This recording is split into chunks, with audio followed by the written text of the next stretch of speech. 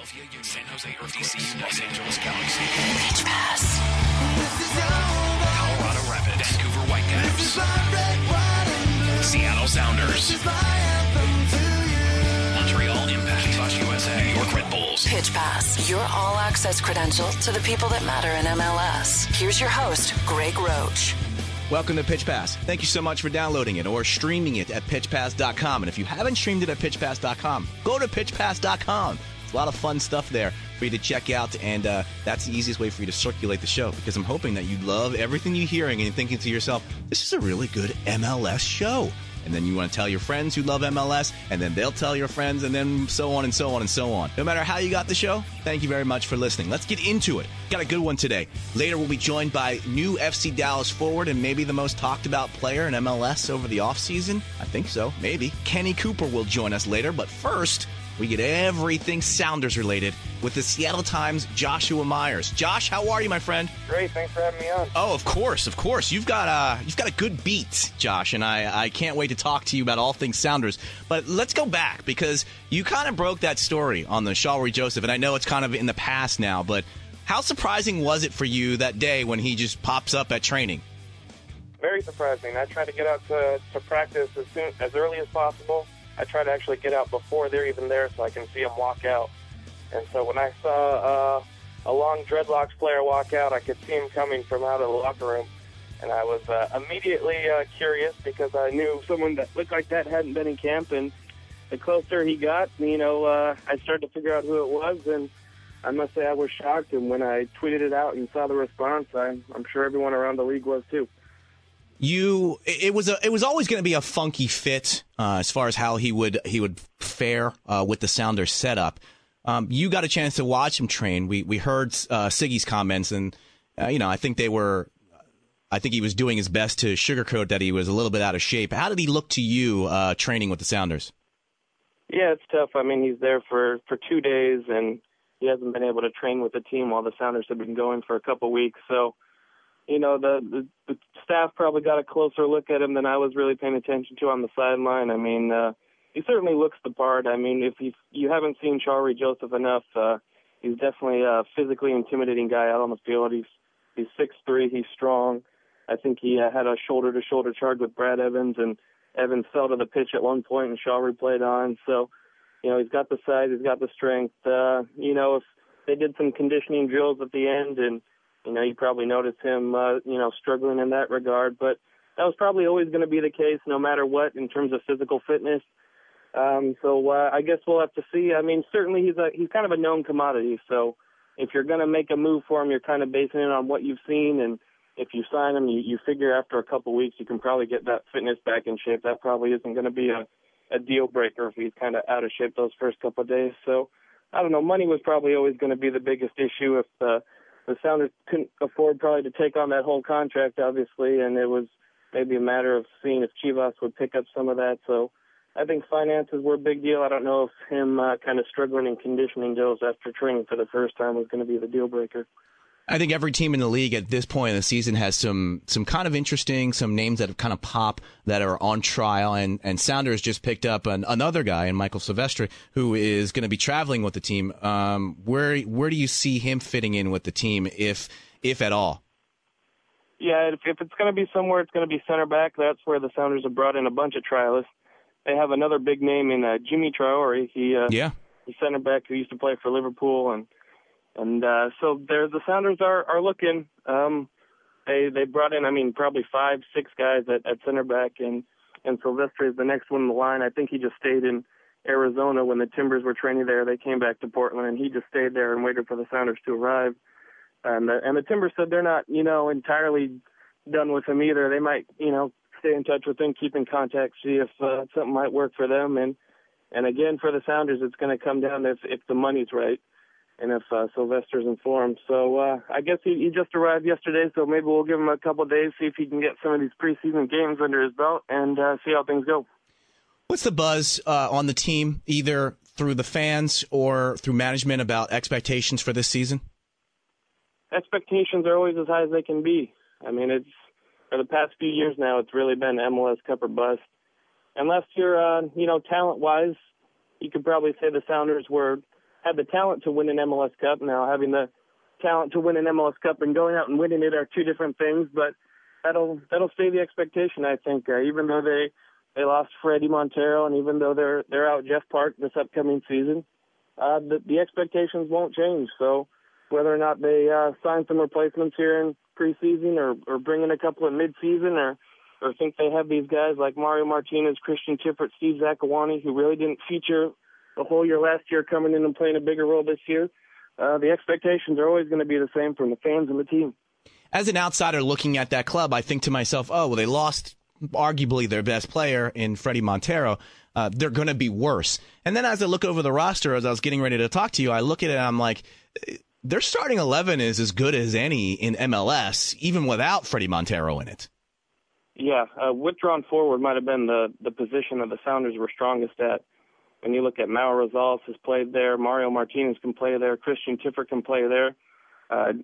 Even going into those are just the midfielders. I mean, David Estrada could play there. Ziggy's mentioned Steve Zakawani as being an option to push up. So when it comes to, offense and playmakers, the Sounders had some of those. Now that Ziggy has made no secret, that they're still looking for a DP forward, whether to bring in before the season starts or kind of still in that primary window, after week one starts or whether it's the midseason, they'll still be looking to bring in a guy like that. But even in the short term, in the interim, if they can't get something done, in this primary window and they have to wait until summer, they certainly have some options that can fill in there. Now, there are a couple of things. You mentioned Steve Zakawani, who didn't feature last year. It's almost like gaining a new player. Is he going to be unfettered this year, from the start of the season?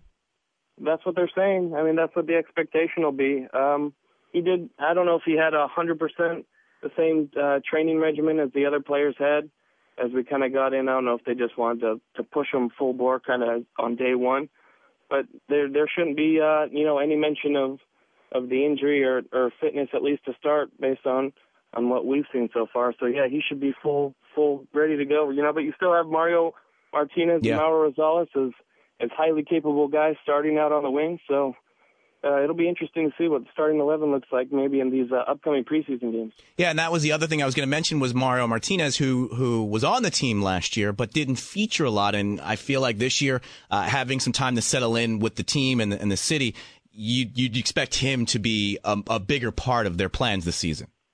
Yeah, certainly a bigger part. One of the things that kind of hurt him last year was he was always kind of going in and out with the national team duty with Honduras. And that'll, still be the case this year with World Cup qualifiers in the Hex. So, maybe that's something that continues to, maybe come at the cost of MLS playing time or maybe not. We'll have to see. But, certainly a lot of people expect Mario Martinez to play a much bigger role. And you see what he does with Honduras. It's kind of a free role almost at the national team level. I don't know if he'll get that kind of freedom with the Sounders, but there's so much talent there, and he scored one of the biggest goals in Sounders franchise history in the playoffs last season. I think a lot of fans here are excited about him. Who do you see as the front runner for that playmaker role? Geez, that's putting me on the spot. That's like the big question of preseason right now is who's going to play up top with Eddie if they kind of keep the same shape that they've had when it was those Freddie Montero years, or maybe they change the shape altogether. If you're telling me to pick a starting 11 right now, I'd probably say Mauro Rosales might be the guy that slides into that role, and maybe have Zakawani and Martinez on the flanks. But that's something that they're going to be working on a lot these next couple of weeks in the Desert Diamond Cup down in Tucson, is kind of figuring out that starting 11 they want to have. As somebody who doesn't have any right to throw out names, but will anyway because I might as well. Wouldn't a Zakawani coming off the bench, at least at the start of the season, make a little bit of sense? And then having a Martinez, Rosales, and Tiffert kind of behind Eddie Johnson, is that a formation that could be possible? Yeah, I could see it. I mean, if you had a blog post about, where do you think the Sounders should fit all these pieces, you would probably get, 25 different opinions from the 25 commenters that you got. There's just so many options on this team, and certainly the idea of having a guy like Zakawani come off the bench is a big one. Christian Tiffert's, an interesting story because he can play a bunch of different roles, and I don't know if he really kind of found his way and settled in last year. So, and he's kind of been hit by a little bit of an injury. We were told by Ziggy before they went to Tucson. So maybe that'll carry over or not. We'll see if he's able to get over that. But certainly, Tiffert continues to be kind of a question mark. We'll see if he settles in and finds a role. I've kind of seen him playing mostly out wide in the scrimmages early in the year, but that's kind of hard to judge since all those national team guys were out. But, certainly Tiffert's another option. I mean, it wouldn't be a huge surprise if he's on the bench, too, and it's kind of interesting to think of a designated player midfielder, probably the highest paid guy on the team being on the bench, but that's kind of what the Sounders are faced with all these options. Then you have Alonzo, Brad Evans. It's a very, very deep team in certain areas. Right. Once you get past Eddie Johnson, I know David Estrada had a really good start to last season before he got injured. Where is he health-wise? And then the second question, which I think is the key for the entire Sounders season, is can you expect 2012 Eddie Johnson in 2013? So David Estrada, he's looking to be in great shape. He's always kind of the guy, whenever they do the conditioning drills, he's always leading the way. That guy's a fitness machine. And we remember him having kind of a great start to last year while Eddie Johnson was kind of out injured to start the year. That's when David Estrada really shined. But then he got hurt kind of through the year. I think he broke his foot and he was out for a few months, so that kind of hurt him. But he looks to be in good shape. And then with Eddie Johnson up front, it'll be interesting to see if he's able to repeat kind of the form he had. He set a Sounders record with 14 goals. And Ziggy would always credit when you have a guy like Freddie Montero next to you, a lot of times defenses will say, hey, maybe Freddie's the key to the offense. We'll focus more on him. And that opened up some space for Eddie, maybe one-on-one with some guys. If now you don't have Freddie Montero up there and defenses kind of know now that we're going to have to maybe double mark Eddie Johnson and take him out of the game, it might be harder for him. So, that'll maybe rely on some of the other guys to pick up some of the load there. But I think a lot of people are confident that Eddie himself, won't be a dip in form. If it's a dip in production, maybe it's because he's opening up more opportunities for some of the other guys. But with what he's been able to do with the national team kind of consistently the past couple months now. But we'll have to see. We've seen crazier things. If you make the assumption that Eddie is going to be Eddie and the midfield is going to be deep and talented as they are, does that make backline depth one of the big issues or things that need to be addressed? You mentioned bringing in center backs. Is that going to be a big issue for Sounders as they go through this preseason? Certainly at center back, I would think, and maybe even at right back. With left back, they got a couple of veterans in Leo Gonzalez and Mark Birch, so you probably think that's at least a stable position. But at center back, you look really thin right now. Patrick Ianni and Hurtado have each had kind of injury issues over the seasons, and Zach Scott right now would be maybe the guy that you would pencil in as a starter among signed players going into the opening season. So I don't know if that instills a lot of confidence. So, but I expect they'll sign one or two center backs going into the season. Maybe one of these trialists, if they can make the money work, with Jimmy Traore or even Silvestre. They got another guy, Shani Fairclough, who's been in there. Eric Zavaleta, kind of their first-round pick, has been training as a center back. So they kind of have some options, but they kind of have to resolve things. They have to make some decisions here in the next couple months, because outside of the March 2nd MLS opener, they also have the Champions League quarterfinals coming up against Tigres. So it kind of adds a little bit of urgency, I think, to the preseason. So, and at right back, you got Adam Johansson and maybe Zach Scott backing him up. So certainly I think defense is where maybe most of the fans' concerns are going in. You mentioned MLS Cup or bust, and that's kind of been the rally cry for the team and the fan base, basically since its inception. They haven't gotten to the MLS Cup. Is there any fatigue or worry with the fan base to say, okay, every year we say MLS or Cup or bust, and then we don't get to MLS Cup, and how many years can we just hit reset and start over and then not make the MLS Cup before we raise a red flag or two? Right. Maybe going into year 5, I don't know if we've reached that point. Certainly you might. The thing that might help, the Sounders is, I remember last year going into the year, everyone was saying this Galaxy team might be one of the best the league has seen, and that was kind of, I think, might have been before the Omar Gonzalez injury and things like that. But if the Galaxy are now down to just one designated player, not knowing what Landon Donovan's doing, maybe if they drop back the pack a little bit. I mean, if the Galaxy are weaker than last year and the Sounders can find a way to kind of, stay level, I mean, if you're just basing it on last year's form, you think the Sounders still have a good chance. But you're right. I mean, the expectations have been there for a while, and every year now going forward is going to be more of a disappointment than the year, previous if they don't make it and make a run. So, patience will probably start flying thin in the next couple of years if they're not able to get there. But kind of like I've said before, I think they've always been positioned with at least the talent to be able to make the kind of run, and maybe the fans appreciate that. But and at the end of the day, one of these days they're going to have to put together a serious run. Yeah, I agree. And to go to the other side, they also put money into the team. It's not like the team is mismanaged so you can get upset or disgruntled about that. They're packing the stadium. They're bringing in designated players. They're playing an exciting brand of soccer. So it's hard to kind of be disillusioned if you take out the results and the end game and what the goal is. Right. Consistently, over 4 years, I think they have more points over 4 years than anyone but the Galaxy, and I think that goes for goals as well. And they've kind of had 3 designated players on the team for a long while, which is a maximum. Mm-hmm. The thing that a lot of people are starting to ask now is, where's that multimillionaire DP that you're going to bring in? A lot of the DPs, outside of Freddie Ljungberg in the early years, none of these DPs have really been making over $1 million.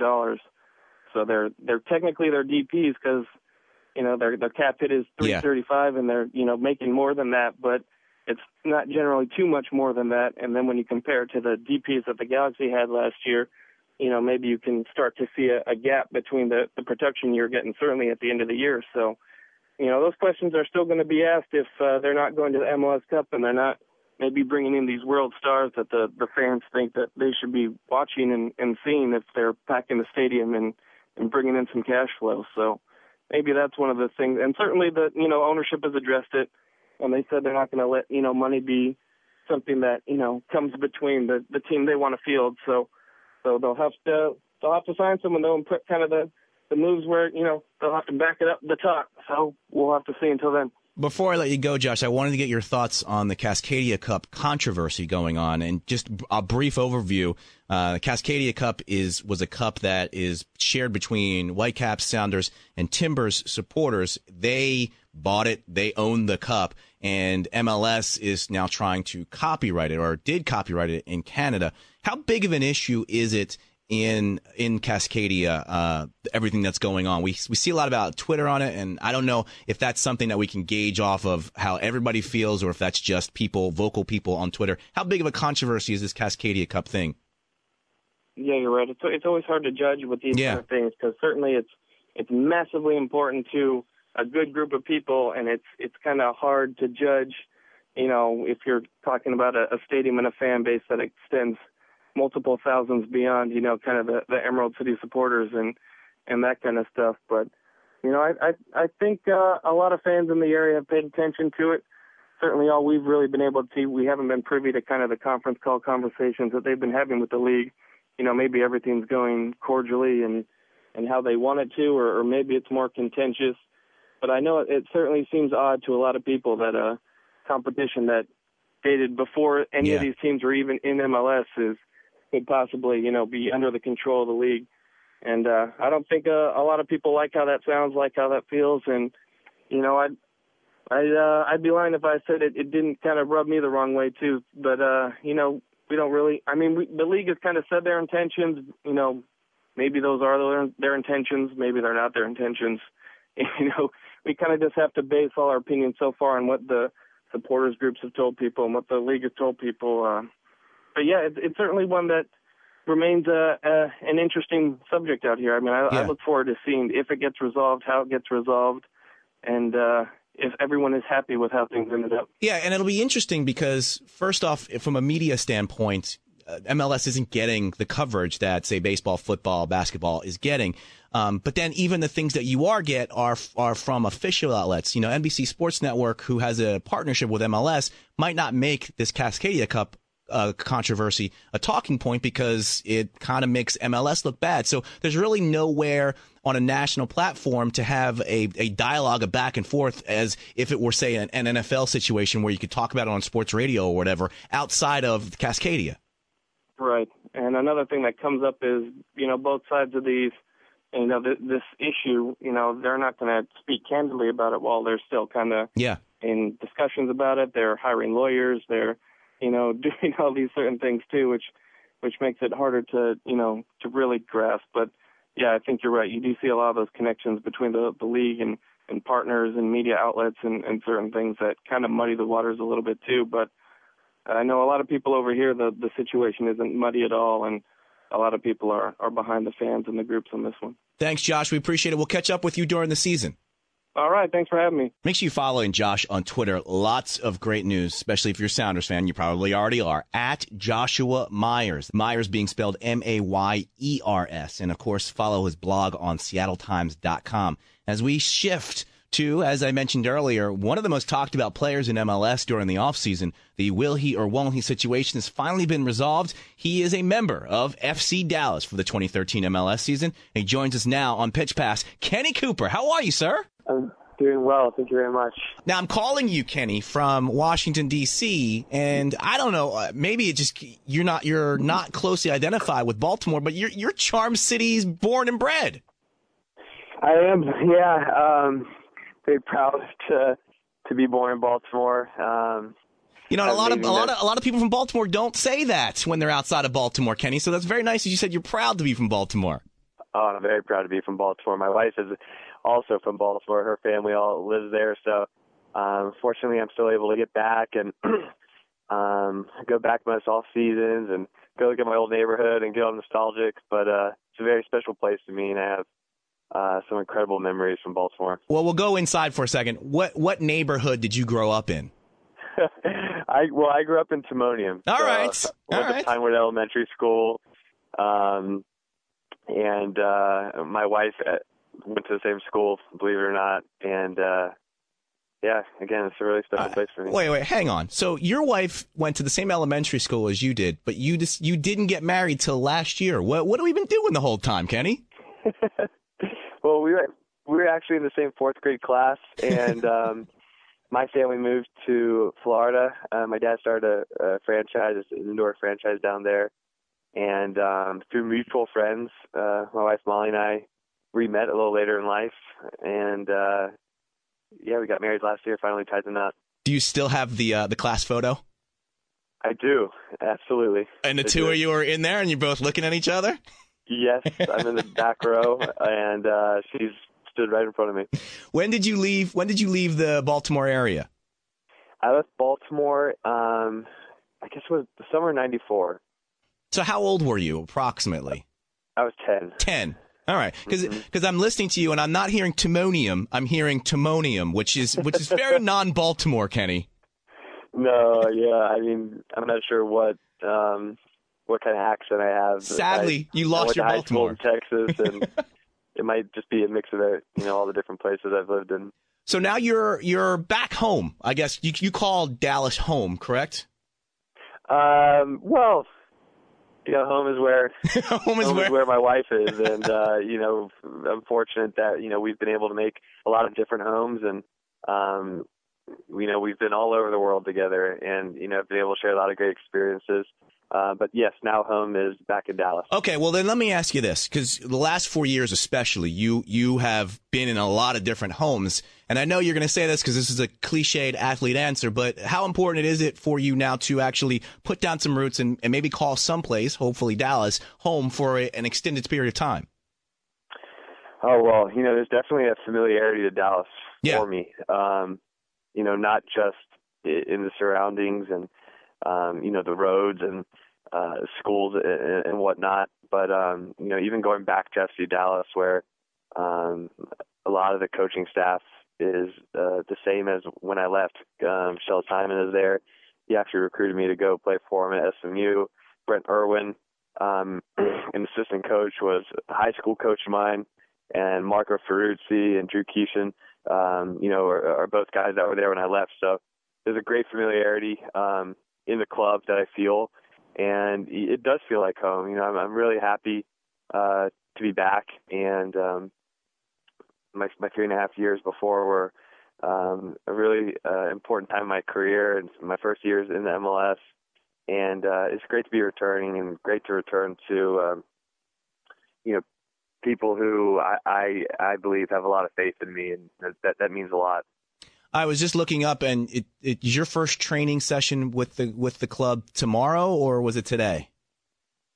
No, I found out about the trade last Sunday, and I was on a flight Tuesday heading down to Mexico. So I've been with the team for. Okay, good, because I was concerned maybe you missed the Cancun trip, and I would have been like, oh, what a rub that you didn't get to go to Cancun. No, I didn't miss that. I found out the news and headed down there pretty quickly. And, I think the club wanted me to get in as soon as possible and mix with the boys and get acclimated. And you look really good. You look really good going, oh, I'm traded. Where's the team at? Cancun? I gotta join the new team. I gotta get acclimated as quickly as possible. Get me to Cancun. Right? Yeah, there's worse places to go. Exactly. It was a great trip. How hard was this off season for you? And I don't mean from a standpoint of mostly just at the end of the year, everybody was there was assumptions about what was going on with New York. And for you, it was, oh, well, they're going to be trading Kenny Cooper. They're going to be trading Kenny Cooper. How hard was that kind of looming over your head where the media has just basically assumed that you are leaving? Yeah, no, it was, looming over my head for, a couple of weeks, I think, even before Christmas. That uncertainty of not knowing, where I was going to be. But,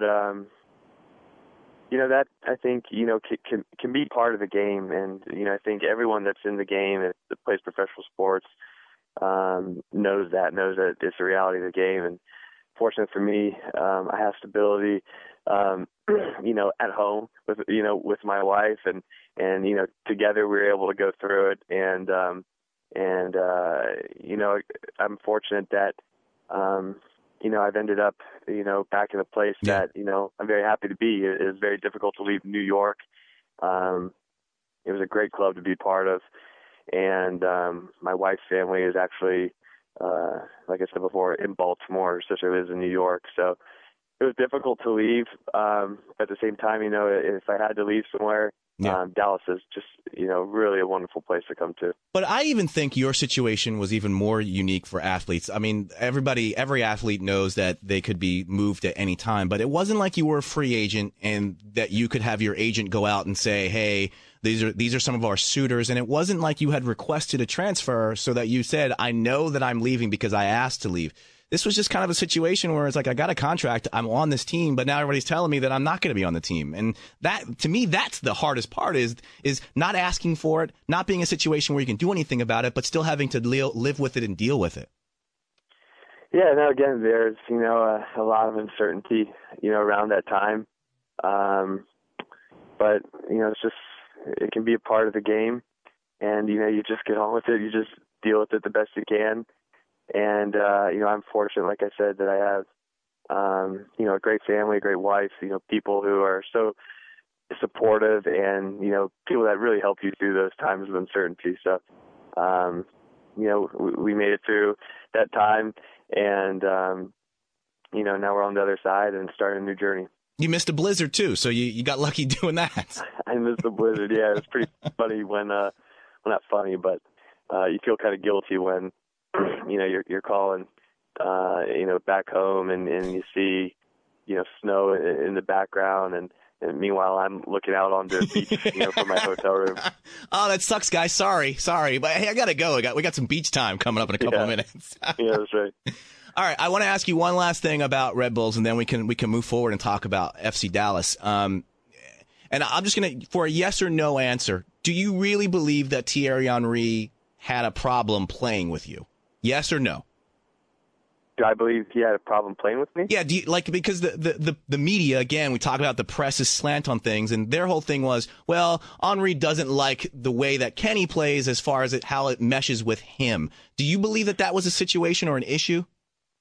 No, I think, to be honest, I have a great relationship with him. I really enjoyed my time out there on the field with him. It's a privilege to be able to, and I told him, when I left, it is a privilege to be able to play alongside him and to be able to, train with him on a daily basis.